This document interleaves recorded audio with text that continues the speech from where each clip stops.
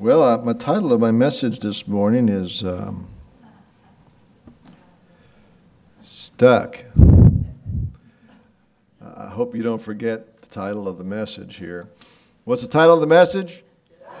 Stuck. You have any idea why I chose that picture? You know, it's funny, as I was thinking about the dilemma, of course, the first expression that came to my mind was stuck in the mud, you know what I mean? I think all of us maybe, that comes to our mind, you know, we're just kind of stuck in the mud, can't get anywhere. And so I started looking for pictures, of someone being stuck in the mud to kind of communicate the idea, keep it before us. You know, most of the people that I found stuck in the mud were smiling. You know, because people have this weird craving these days of playing in the mud. I mean, adults. Don't you remember when you were growing up that your mother told you, don't play in the mud? All right? Maybe your mothers didn't tell you that, but my mother did. And now it just seems like people 20, 30, 40 love to play in the mud. I mean, they just have pictures with this big smile on their face and they are in the mud. I mean, from head to toe, they are just absolutely covered with mud. And I was really struggling to find a picture of somebody who was kind of distraught. Most of them were laughing and smiling. And I thought, well, it's almost indicative of the culture, that we're in this world that is just filled with all kinds of worldliness and we're smiling about being stuck in the mud. It's almost like it's a sport or something. And I understand it is a sport. I talk to people sometimes. So what are you doing? Oh, I'm going mud racing. Like in a car? No, like I'm going in the mud and I'm racing. Oh, interesting. So anyway, isn't necessarily the next sport that I'm going to be going out for. Of course, there's a lot of sports I'm not going out for right now, but nonetheless, stuck.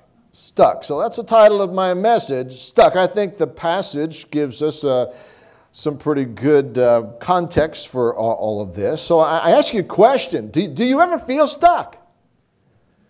Do you ever feel stuck? And I'm not just talking about stuck as far as, you got stuck in the mud because you took a route that you shouldn't have taken. I know our teenagers went to camp, I think, a couple years ago out in Ironwood, and they took a particular route, and they didn't get stuck in the mud. They got stuck in the sand.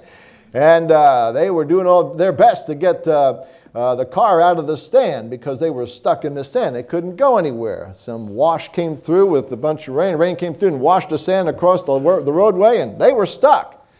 And But, I'm asking you, do you ever feel stuck? Do you ever just feel stuck? Maybe you're stuck in an unhappy relationship. You just feel stuck. You can't seem to go anywhere. It doesn't seem to be good no matter how you try to fix things. Maybe you're stuck in a meaningless job situation. You just feel like, where am I going?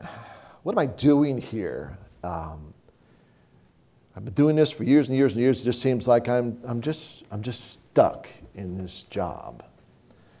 Maybe you feel stuck in a financial bind. Sometimes people get themselves buried financially where they are tens of thousands of dollars in debt, and it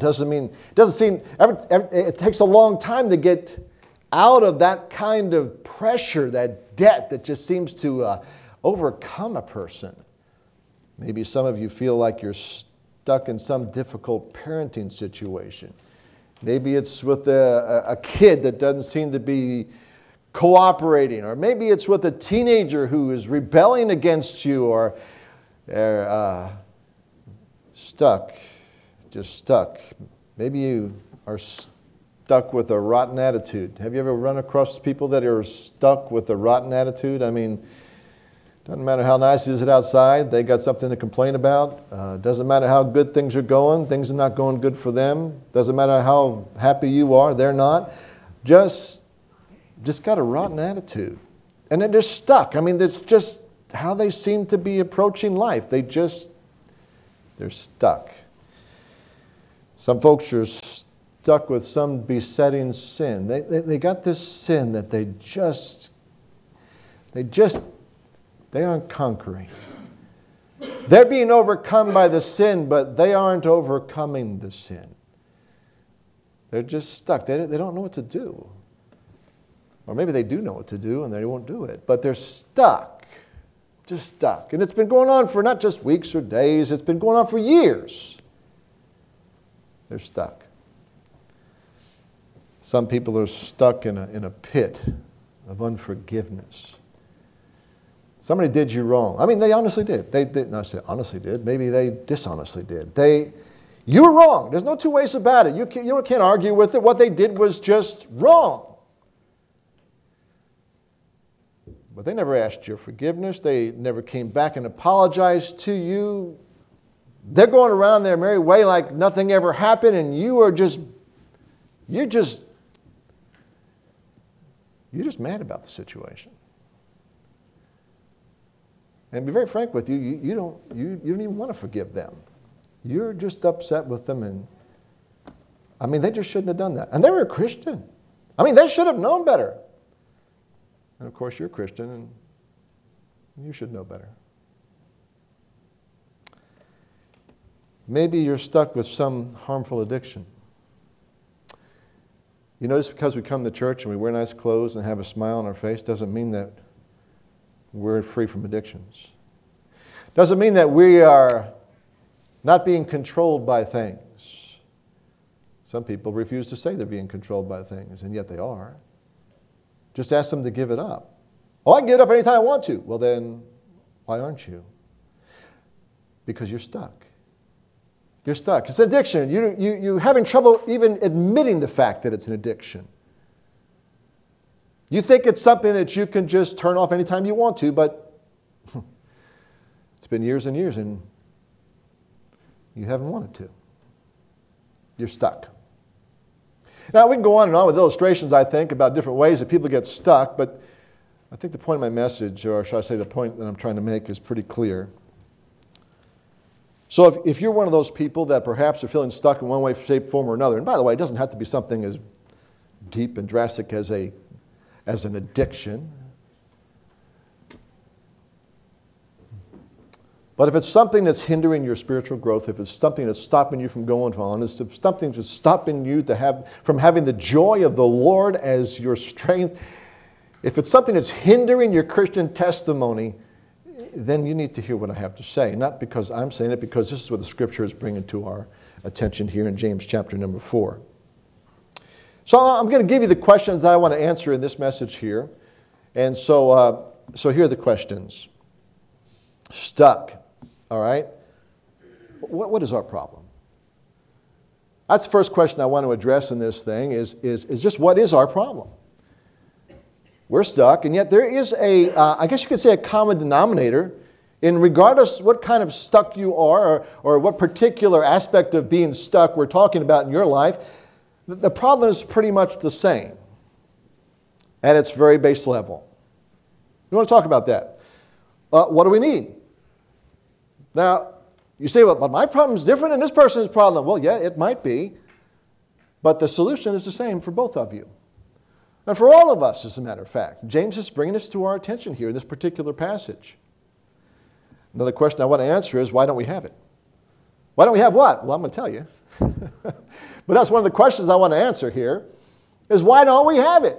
What do we need? But why don't we have what we need? There's a good reason.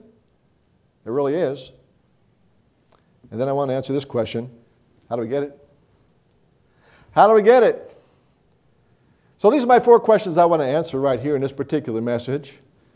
What is our problem? What do we need? Why don't we have it? How do we get it? Well, our passage right here, we read it.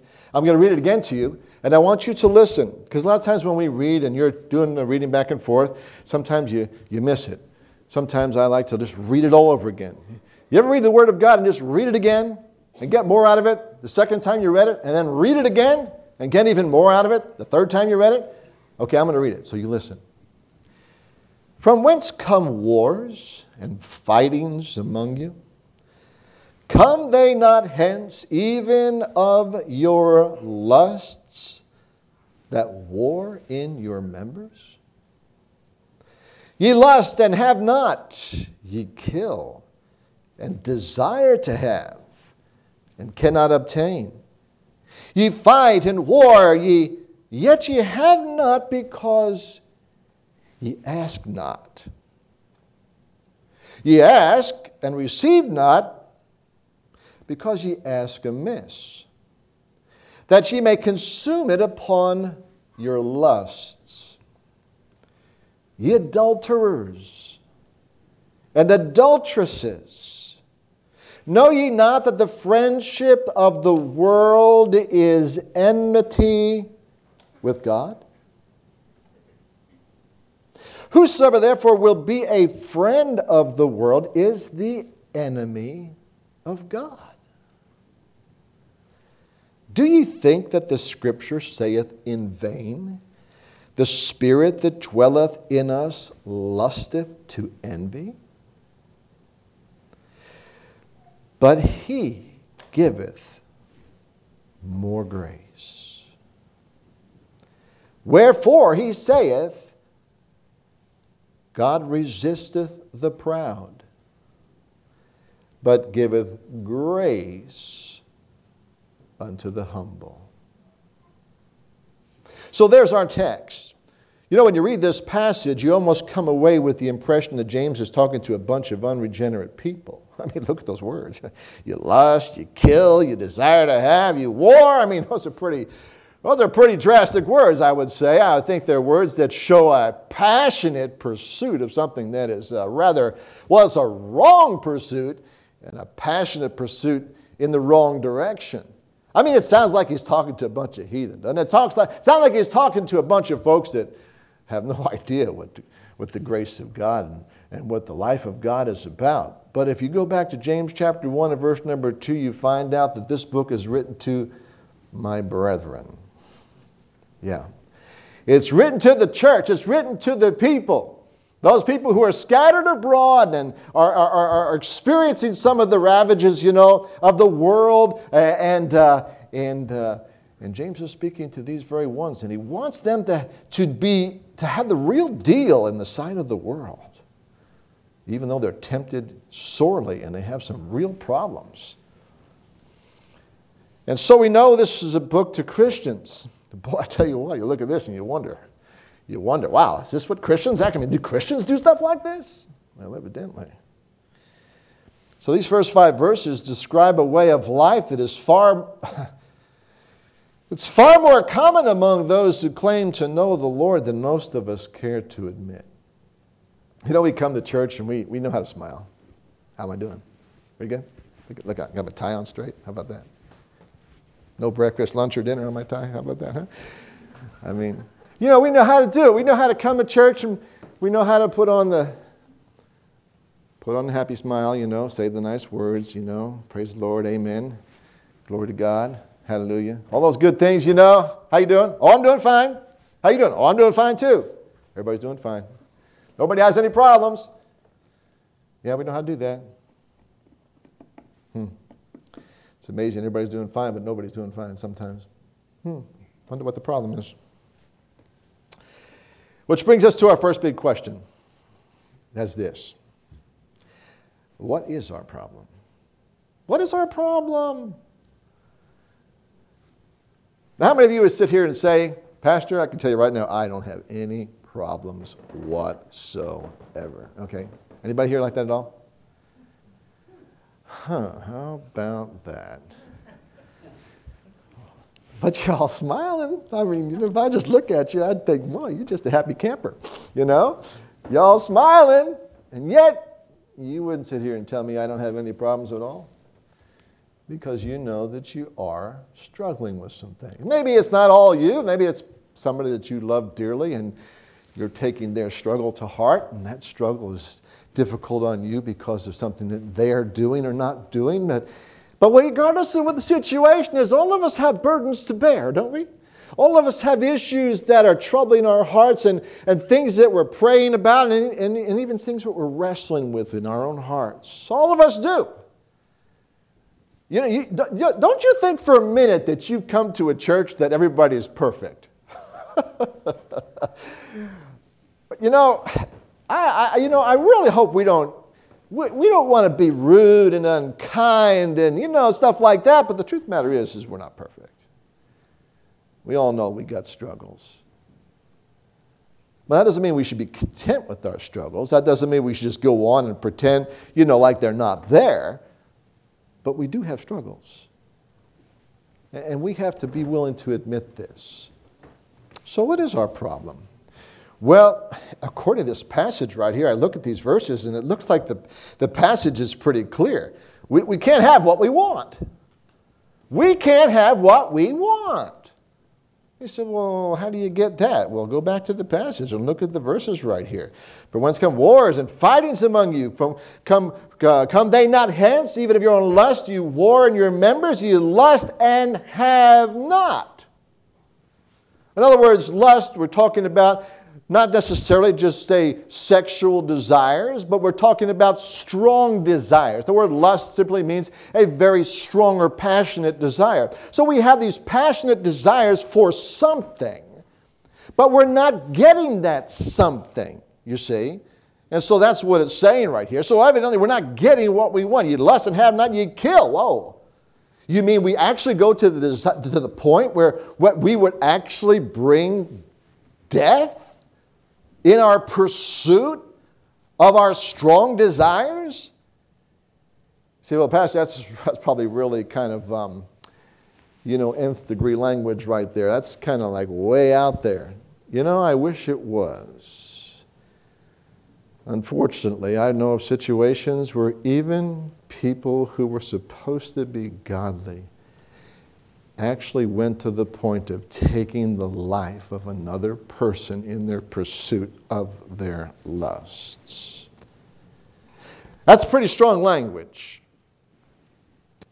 But sometimes, the Bible says if you look at a person, you hate a person, it's like you've killed them already. That's what Jesus talked about in Matthew chapter 5. So, if you will go to the point where you'll actually hate a person, despise a person because they're not giving you what you want, and you can't get from them what you want, it's just as though you killed them. So I understand it's strong language, but I think sometimes passions get pretty strong. Strong to the point where we can sap the spiritual life out of somebody. And obviously out of ourselves in the process. You kill and desire to have, and you cannot obtain. You fight in war that you have not, because you ask not. Well, then you do ask, and you receive not. Well, the reason being is because you ask amiss. You have the wrong motives. You're asking God to do something for you, and you're asking somebody to do something for you, but your motives are wrong, and that's apparent to whoever you're asking, be it God or somebody else. And consequently, you don't get it because your motives are wrong. Or it follows up and it says, well, that you may consume it upon your lusts. In other words, we just keep asking because we want stuff. We want material stuff. We want stuff because we think stuff's going to make us happy.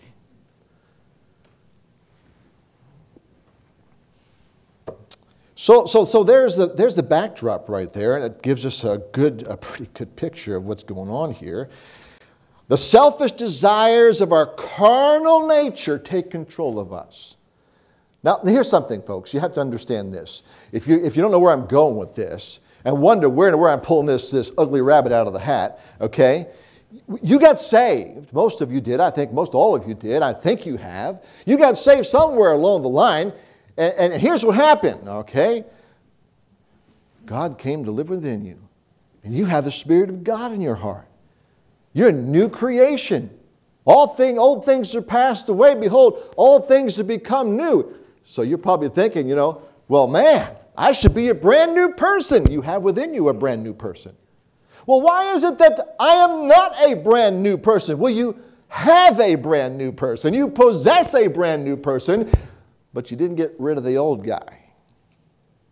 The old guy still lives within you. What do you mean the old guy? The old nature. The old you before you got saved. That spirit that you had. that old man, he's not eradicated. He still lives within you. And he's still powerful. He still calls upon you, and he still influences you, and he still causes you to lust and want. And he still has desires he places in your heart. And he's still responsive to the world and the flesh and the devil about you. He still lives within you. And some of us, I think, don't realize the reality of that. It's real. It's real. And we have to wrestle. We have to acknowledge this. So the selfish desires of our carnal nature take control. They can take control because they are present within you.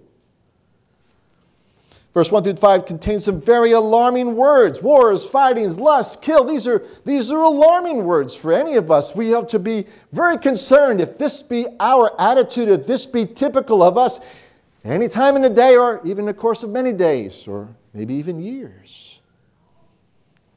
It ought to concern us if this is taking place in our lives. But our problems are even deeper. They're even deeper. They are more relational than material, because you look at these words, you lust, and you can't have what you want. So many times the things that we want are material things, you know. I can't have this for my house, or I can't have this for my car, I can't have this for my kids, or I can't have this to make us happy, you know, so we can go on our vacation and have all the stuff that we want to have a happy vacation. And we think sometimes we're wanting material things. I don't have enough money. Not enough creature comforts. But it really is more than that. These lusts, these desires, these things that we strongly desire and passionately pursue, they're not just creature comforts. They're not just limited to the material. They affect us relationally. And James uses a word here in verse number 5 that points this out to us here. This is what really should alarm us even more. He uses these words, but he clarifies them, even tells us that they have this friendship with the world.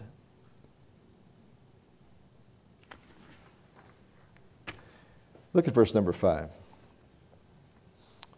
I'm sorry. Verse number 4. Ye adulterers and adulteresses. Oh, wow. That's strong language. Well, you know, if you call somebody an adulterer, you haven't used a real kind word toward them. You call somebody an adulteress, that is a pretty offensive word. Now you say, well, what is he talking about here? Is he talking about people who actually get involved in intimate relationships with somebody else outside of their marriage? I don't think so. I don't think it could be. But I only think that's the context of this passage right here. I believe the context of this passage tells us that their adultery isn't necessarily with person. Their adultery was somebody else. It goes on to say, no, you're not. But the friendship with the world is enmity with God. And so what we have here is this breaks our relationship with God. In other words, we are turning to the world, but we are turning from God. The things of the world are robbing us of our love for God. So we're two-timing God is what really is going on here. We're committing adultery, spiritual adultery, because the fact we are so pursuant to the things of the world that we have left our pursuit of God.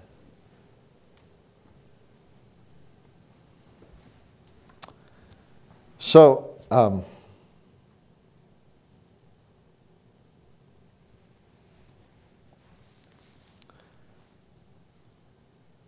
we look at verse number 5.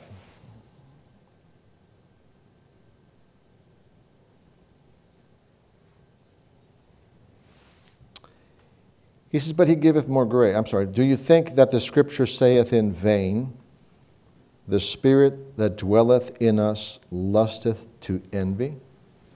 Now, there's some controversy on this particular verse. Some people think that this particular word, Spirit, okay, pneuma, is referring to the Holy Spirit. As a matter of fact, some translations will actually take that word Spirit there and will capitalize it. And anytime you see the word Spirit capitalized, you automatically think that it's referring to the Holy Spirit. But I think they do a disservice if they do that. Because I don't believe that's the context right here. I don't believe it matches the context right here. And I'll explain to you why. You see, Galatians chapter 5, verse 17 says, "For the flesh lusteth against the Spirit, and the Spirit against the flesh, and these are contrary one to another, so that you cannot do the things that you would." You see, there is a lusting that takes place inside of us. And there is a presence, and I can see why perhaps they would come away with this opinion, because of the fact that we do know, according to Galatians chapter 5, that there is this conflict within us between the Spirit of God and our old man, our flesh nature, our old nature. And so I can see how they arrive at that, but I don't think this passage is teaching that. Romans chapter 8, verses 7 and 8, the Bible says, "Because the carnal mind is enmity against God." The carnal mind is enmity against God. And so here we have somewhat the same thought here in verse number 4, where it says, "Ye adulterers and adulteresses, know ye not that the friendship of the world is enmity with God?" And we see in Romans chapter 8, verses 7 and 8, that the carnal mind is enmity against God. And so we see the parallel here between these teachings of these different passages of Scripture. And it goes on and says, "So then they that are in the flesh cannot please God."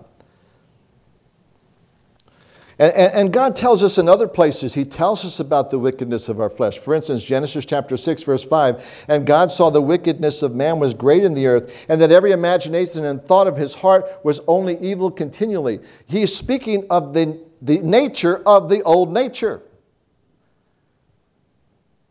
The nature of your old nature is you think wicked thoughts continually. You didn't lose that. It's still present in you. Genesis chapter number 8, verse 21 says, "And the Lord said in his heart, I will not again curse the ground any more for man's sake, for the imagination of man's heart is evil from his youth." Okay? He's speaking of the old nature. You didn't lose that. It says in Proverbs chapter 21, verse 10, "The soul of the wicked desireth evil." He's talking about the old nature. And you didn't lose that. Jeremiah chapter 17, verse 9 says this, "The heart is deceitful above all things and desperately wicked. Who can know it?"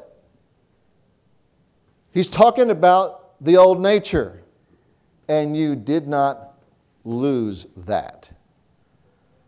So when he says here in this particular verse here, "Ye adulterers and adulteresses, know ye not that the friendship of the world is enmity of God?" He's talking about when you, in your old nature, continue to maintain this friendship, relationship with the world, you're literally working in direct opposition to God. Your old nature is opposing God.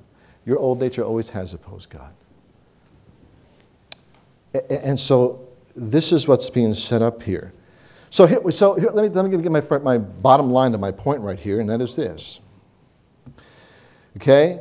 Our pleasure-minded, self-gratifying, war-waging, world-loving attitudes set us in direct opposition to God Himself. So let me summarize it by saying this. Our flesh is wicked. I mean, I'm just giving you the summation of it, okay? Our flesh is what? Wicked. How many of you think your flesh is good? Does anybody think your flesh is good? Is anybody fooled? Okay, I know the heart is deceitful above all things, desperately wicked, who can know it? But do you know that your flesh is wicked? Do you realize that this is the truth? This is so of your flesh, your old nature. Now, I'm trying to paint a black picture because it is black.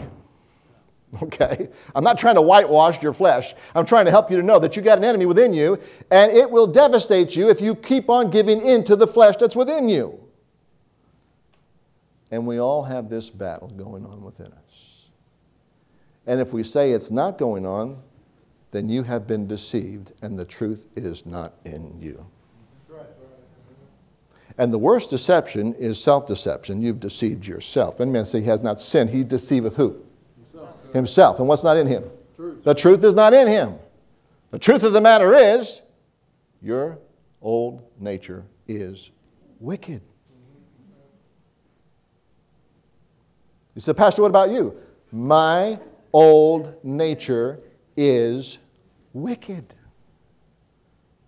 It is possible for any of us to think ungodly thoughts, just like anybody out there in the world. It's possible for any of us to want and even pursue things that are completely against and in opposition and in enmity against God. And if you think that it's not you, and you would never do that, let him that think he standeth take heed lest what? He fall. So we're all in the same battle, folks. We all have the same enemies. We all have the same potential for evil, and we just need to fess up and face it. I didn't say give in. I said face it. If you ignore it and you think it's not so with you and you think, oh, not me. I am holier than thou. Yeah, you are. You are holier than me if that's you. Because that's not me. So that's my first point. Point number 2. What do we need? Okay, we know what our problem is, right? Our problem is we got this old us with us, and it doesn't go away, and he hasn't or she hasn't gone away. He lives with us. Every place we go, it goes.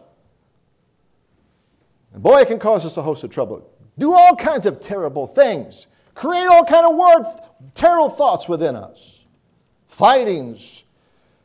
You even hate people, even to the point where you sometimes want to kill them. Wow. Really? Yeah. That's terrible. It is. Verse number 6. It says, but he giveth more grace. Now, you read verses 1 through 5, and you see the description of the problem. You get to verse number 6, and you see the word but. What does the word but mean? It means we are pivoting. It means we are turning from what our problem is, and now we are pivoting to the solution. Okay, so this is what's taking place in verse number 6. That's why I say I don't believe verse number 5 is talking about the Holy Spirit, because the word but comes after verse number 5, not before verse number 5. So if the Holy Spirit was our solution, he should have been in verse number 6. Well, let's put it this way. He should have been included in verse 6. But we see here in verse number 5 here that this word but doesn't come until after. So see what we see here? Do you think the scripture saith in vain the spirit that dwelleth in us lusteth to envy? Do you think that that's so? If you talk about the Holy Spirit, then he wouldn't use the word but on the heels of that. He would have said but on the front of that. It should have been on the front of verse 5 instead of the front of verse 6, if you follow my reasoning. But he, now we're talking about God. But he giveth what? More grace. Amen. He giveth more grace. And boy, that's what we need. What do we need? He giveth more grace. We need what? This isn't rocket science. That's what it says. I mean, you don't have to really be a theologian to figure this one out. It tells you exactly what we need here. We need what? More grace. We need more grace. It's not like we haven't ever received grace. If you got saved, you did receive grace. Amazing grace. How sweet the sound that saved a wretch like me. So you're no stranger to grace if you got saved. You had the grace of God, and he was present to bring you to salvation. But guess what? The grace of God doesn't leave you. You still need the grace of God. You think that's all you need the grace of God for, was just to get saved? No. You need the grace of God to keep growing in this Christian life. What did James say? Peter say at the end of his verse, he says, but grow in what? Grace in the knowledge of our Lord Jesus Christ. You see, because we don't just need grace to get saved, we need grace to keep growing in the grace of God. You see, it's grace that taught my heart to fear, and grace my fears relieved. You see? You see, we need the grace of God to continue to minister to our heart, to continue to bolster us up, to continue to give us victory. Oh, it's a victorious thing when somebody comes to Christ and they get saved, but we need more victory. Amen.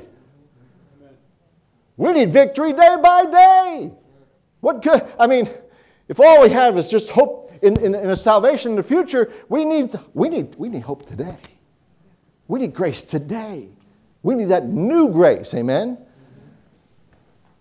And this is what's taking place here. So we need grace. We need more grace. It says, but he giveth more grace. The word but signals a pivotal point in the passage. Grace is the divine influence of God upon our hearts. You see, it's grace that drew you to the Savior. But it's grace that draws you to continue to want to do right and to live for God and to love God and to please God. It's the grace of God that continues this wonderful work that God began in you the day you got saved. Amen? Amen. So what do you need? Grace. You need more grace. You already got grace. You need more grace. That's what you need. That's what I need. This is Philippians 2:13. Well, what does that say? For it is God which worketh in you both to will and to do of His good pleasure. This verse, I think, is one of the most wonderful definitions of grace. Grace is the supernatural influence of God working in you and through you to will. That's your desire, and to do. That's to fulfill your desire of His good pleasure, rather than your old nature's pleasure. Your old nature has all kinds of ideas of how it should be called, how it can be to make itself happy. But you're not going to please God by making your old nature happy. You're going to please God by willing and doing of His good pleasure. And that's what God wants for us. He wants more grace. We need more grace. It needs to continue to flow. God gives us this grace. Hallelujah. He gives us this grace. You say, well, for by grace are you saved through faith. God gives us this grace. Isn't it wonderful that God is so willing to impart to us this which is so necessary for us to grow? He's willing to impart it to us so that we would get saved. But He's so willing to continue to impart this grace to us so that we can continue to overcome the things of the flesh. It doesn't come through fanciful methodology from your self-help gurus. It comes through God. I know people write books about all kinds of self-help things, how you can be a more of this and more of that, a better this, a better that, more fit, more trim, more this, more that, more rich, more, And it's all kind of like you lifting yourself up by your own fleshly bootstraps. The spiritual life isn't like that. The spiritual life is God giving you His supernatural grace to influence your heart to do His will and His good pleasure. That's what God wants to give you. And you need it. And I need it. And we all need it. And we have to recognize our need for it. You say, well, Dr. So-and-so says, I don't care what Dr. So-and-so says. If Dr. So-and-so tells you something different, well, you studied. I don't care what he did. God's been here for eternity. We are so willing sometimes to believe the words of a doctor because he has a PhD alongside his name. We are so willing to believe a guy like that and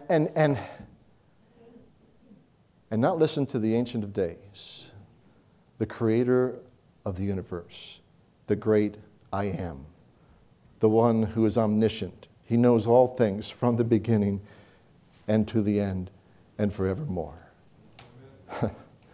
Why are we so willing to believe all that? You know who prescribed all these wonderful things about how to fix our financial situation in the country? It's people that are writing books that you probably shouldn't read. I heard an economist say the other day that if we're on the trek that we are, in 10 years, we'll be $44 trillion in debt. That sounds like somebody who really knew what they were doing about getting us out of our financial our problems. No, folks, look, you need to realize the wisdom of God is far greater than anything man's going to tell you. And I think we listen far too much to people who think they know a lot more. And they don't even know God. They don't even know God at all. And you need to be careful because you can get swallowed up by those kind of ideologues, those people who keep the talking heads, that keep talking and are never seemingly coming to a lot of sensical answers. God gives us this grace, and this grace is more than enough. He gives you more grace. Well, more than what? More than enough. God will give you more grace than you need. You know, there's no temptation taking you but such as is common to man. But God is faithful. He won't suffer you to be tempted above that you're able, but will, with the temptation, do what? What's that? Make your way to escape, that ye may be able to what? Bear it. Do you know that it doesn't matter what you face, God can give you what you need to overcome whatever it is you're facing? I don't care what the temptation is. So I couldn't help it. That's a lie. Sorry, it's a lie. I'm not sorry. Forgive me. I'm telling you the truth. It's a lie. God can help you. And there's always a way to escape. Now, you might not like it. You might not prefer it. But God always has a way to escape so you don't have to sin. It doesn't mean you won't suffer. It doesn't mean you won't have problems because of it. But you'll be pleasing God as opposed to pleasing the world. And that's what God's interested in. So what do we need? More grace. That's right. We need more grace. This is the grace that is greater than our sin. Amen?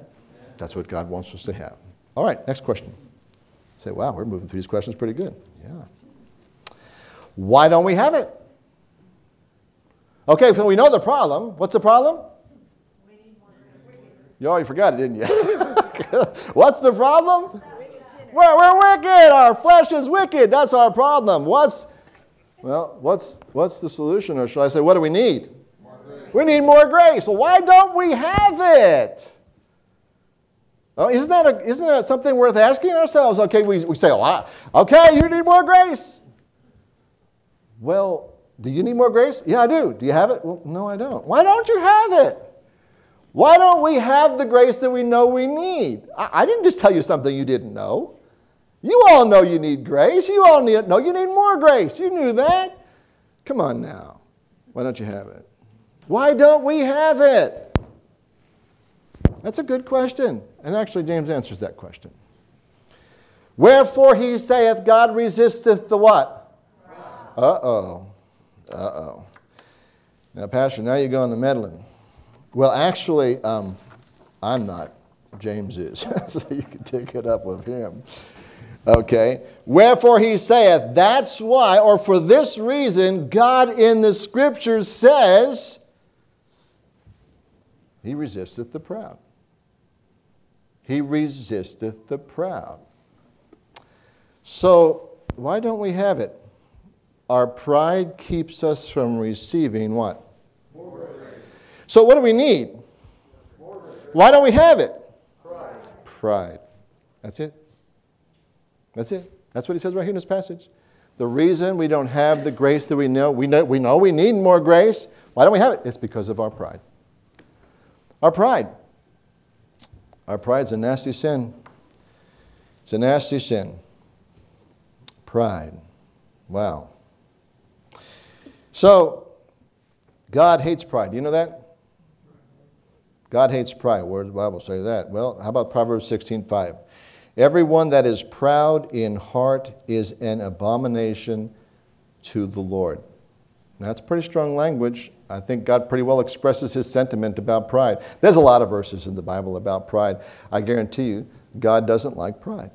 God doesn't like the pride that wells up in our hearts. Pride is a problem. He resists the proud. That's what he says right here. Look at James 4:6. God resisteth the proud. Okay? Verse 6 is that pivotal verse, all right? We've got all these problems that are going on here. Why do we have these problems, okay? Well, wherefore he saith, he resists the proud. We need more grace, but God resists the proud. The reason we don't have more grace is because pride gets in the way, and pride stops us from asking for the more grace we need. God resists the attitude of pride. God resisteth the proud. Okay, so we can be able to say from that, God resists the attitude of pride. This again should be pretty obvious to us. Why does God resist these? They are the ones that need his help because they are the ones who will not submit themselves to God and abandon the very spirit that is the very heart of their trouble. You see, if you turn to God, then you have to turn from whatever it is that was controlling you prior to. Well, if you refuse to turn from your worldly ways and your carnal spirit, well, then you're never going to receive the grace that God has for you. Because the condition for receiving the grace of God is you have to abandon your old ways. You've got to repent. You've got to trust God rather than the things that you're being told that you should trust. These literally stand in opposition to our own victory. You know, I've given you this verse before in 2 Timothy chapter number 2. I want to show you this verse because, again, it shows us some things that are pretty interesting for us to take to heart here. It says, the servant of the Lord must not strive, but be gentle unto all men, apt to teach, patient. Now look what it says. In meekness what? Instructing those. What are these those doing? They're what? They're opposing themselves. You see, we're supposed to take the word and try to help people who are having troubles. And we should do it in a meek spirit because we're not trying to make it a us versus them issue. We're wanting to keep the issue between them and God because God is the one that can give them victory. Because they are opposing themselves. And so look what happens when you do this, or you attempt to do this the way God wants here. And meekness instructed those that oppose themselves, if God peradventure will give them what? Repentance. What's repentance? A change of their mind. God speaks to their heart and says, you know what? You're going the wrong way. You're doing something that's not good for you. You're doing something that's causing you not to be able to grow in grace. You need to turn to what the truth says. So this is what God is impressing and influencing their mind with. If God peradventure will give them repentance to the acknowledging of the what? The what? You see, what we need is the truth of God. God gives us his truth. But if you refuse to accept the truth, guess who's there to help you out? Look at the next verse. And that they may recover themselves out of the what? Snare. Guess who's sitting there just ready to take advantage of your stubborn ways? The devil. Who are taken captive by him at his will. So the devil, he walks about like a roaring lion. He seeks who may devour. And you know who he's watching for? He's especially watching for Christians who are doing things their own way in the spirit of pride. And when you do your own thing in the spirit of pride, the devil has you. And he takes you captive at his own will. You say, what am I supposed to do? Well, you need to repent. You need to turn to God. And if your pride prevents you from doing that, you're stuck in a bad situation. You see? The very thing that you need, more grace, you refuse to accept because you think you know better, and you're listening to the devil, or you're listening to your flesh, or you're listening to the world. And consequently, you're robbing yourself of the very victory that God wants for you to have. So God resists the proud. When believers hang on to their pride, they sever themselves from the all-sufficient grace of God. That's what you need. If you want to get over those things that keep you stuck in the Christian life, that keep you stuck in this life, then you have to get the grace of God. But if you hang on to your pride, if you refuse to say, I have a problem, if you refuse to say that I need God, if you refuse to do any of that, well then, you're stuck in your problem. Either part of your pride, Sounds like I just made a wrong statement there. Either part, let's see what happens here. This is what I mean right here. Okay. This little picture right here. Okay? This is what happens. Okay? We hang on to our pride. And we're just hanging on for dear life, right? I mean, we got to make it. But we don't want to let go of that pride. And buddy, you can only hang on for so long, because after a while, something's going to happen. Pride goeth before destruction, and a haughty spirit before a fall. You see, you can play the game for so long. You can play the Christian life. You can kind of play the dog for so long. But after a while, sooner or later, your life's going to fall apart. And everybody's going to know it. And you say, well, what was the reason? God let me down. No. God didn't let you down. You refused to do it His way. That's it. I hear more people blame God for their problems than their problem. God was not the problem. He wasn't the source of their problem. He was the solution to their problem, but they refused to let go of their pride and submit themselves to the way that God had for them. And they plunge into destruction, and they're bitter, and they're unforgiving, and they're mad, and they're tough to be around. And their problem is, it's their fault. God didn't do them wrong. God, all the while, was trying to give them the solution to their problem. He was trying to give them more grace. The very thing that they needed. More grace. But they wouldn't humble themselves. Well, I'm too embarrassed to tell people my problems.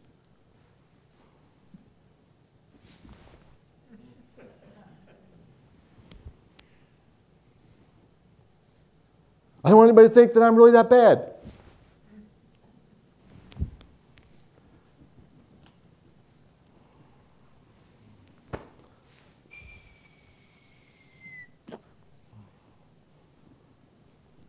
Doesn't have to be that way. It doesn't. But if you're not honest, and if you won't humble yourself, that's what happens. You blame God all you want, but it's not God's fault. Your fault. And if it's me, it's my fault. We got this victim mentality going on today. You know, everybody's a victim. Somebody did something to me, or did something to my grandpa, or did something to my ancestors, and that's why I am. Look, if you know what you're supposed to be, and you know who gives you the power to be so, your problem is not anybody else. Your problem is you.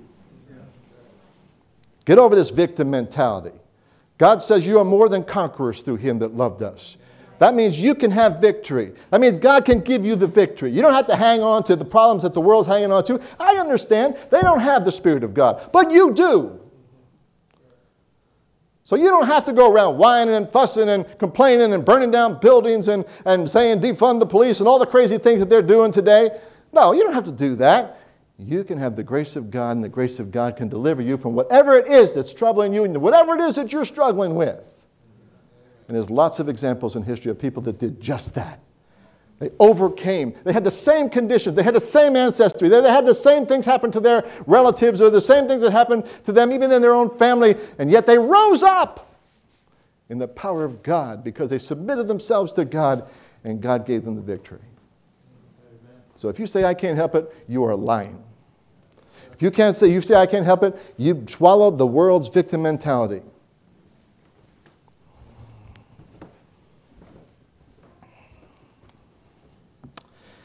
Well, last question, how do you get it?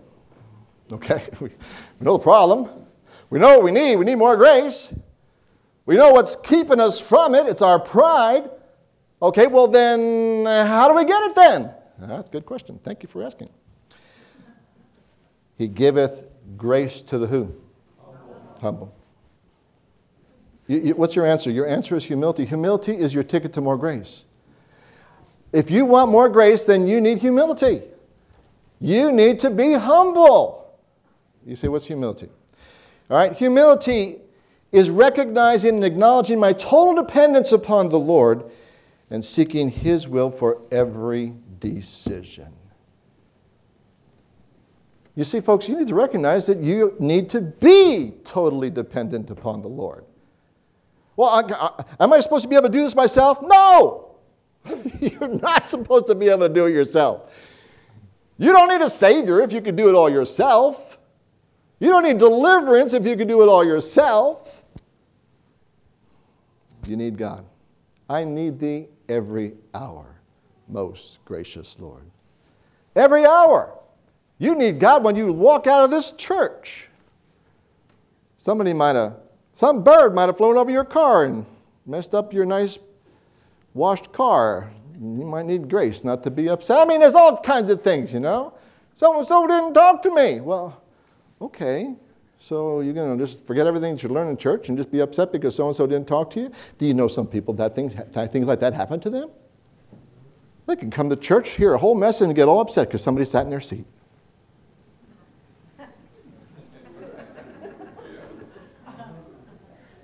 The nerve. That visitor sat in my seat. Did it ever occur to you they didn't know it was your seat? They should have known. Oh, so the visitors are supposed to be mind readers, right? No, folks. You see, there's so many things that we do that are so foolish, so short-sighted. How do we get it? We need to humble ourselves. The humble man has the ear of God. You know what God's looking for in this world? He's listening for the humble person coming to him and asking him for what they need. He is. God loves humility. God, Proverbs 18:12 says, before destruction the heart of man is haughty, but before honor is humility. God is the one that gives us honor. Proverbs chapter 11 verse 2 says, when pride cometh, then cometh also shame. But with the lowly is wisdom. God gives wisdom. Proverbs chapter 16 verse 18 and 19 says, pride goeth before destruction, haughty spirit before a fall. Better it is to be a humble spirit with the lowly than to divide the spoil with the proud.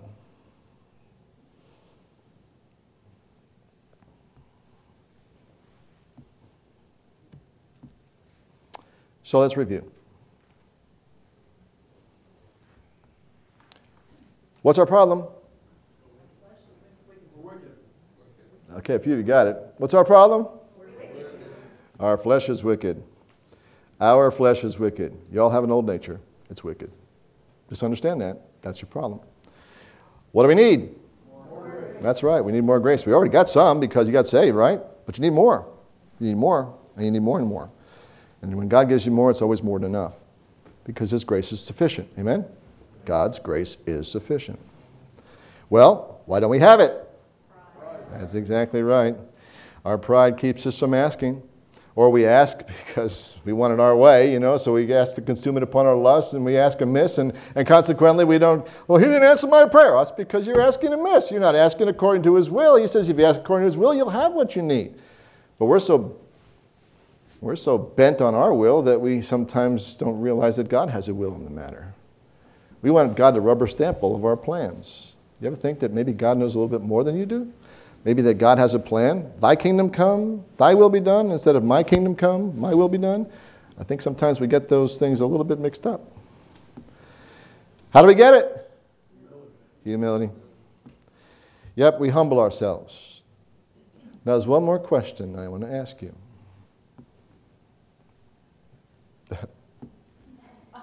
I gave you the answer. How can we maintain the spirit of humility? Okay, every of us, we've experienced it here and there once in a while, maybe a few times, or maybe quite a few times. But how do you maintain the spirit of humility? Well, that's what verses 7, 8, 9, and 10 talk to us about. That was what I was actually starting my message with. But then as I took the message and I thought about it, I said, I can't start there because I have to help us to realize why we need to get there. And so that's why I'm preaching to you about stuck. Yep, come back tonight and we'll talk about what verses 7 through verse 10 talk to you about how to maintain, you see, this spirit of humility. Let's pray. Lord, I pray that you help us all to understand these things. These are simple. It's not rocket science. And yet we are so deceived sometimes. We deceive ourselves, and the world certainly doesn't have this understood. I pray you'd help us, Lord God. I pray we wouldn't just go on and just completely defeated in our Christian life. It should be that Christians are the ones who are walking in truth and experiencing the blessings of God and happy in the Lord and have the joy of the Lord as their strength. And yet sometimes, Lord, we see Christians seemingly in and just the same shape the world's in. And I pray, God, that you'd help us to be honest enough with ourselves to realize what we are, who we are, what we need, how to get it, and how to keep it. So we ask that you'd help us.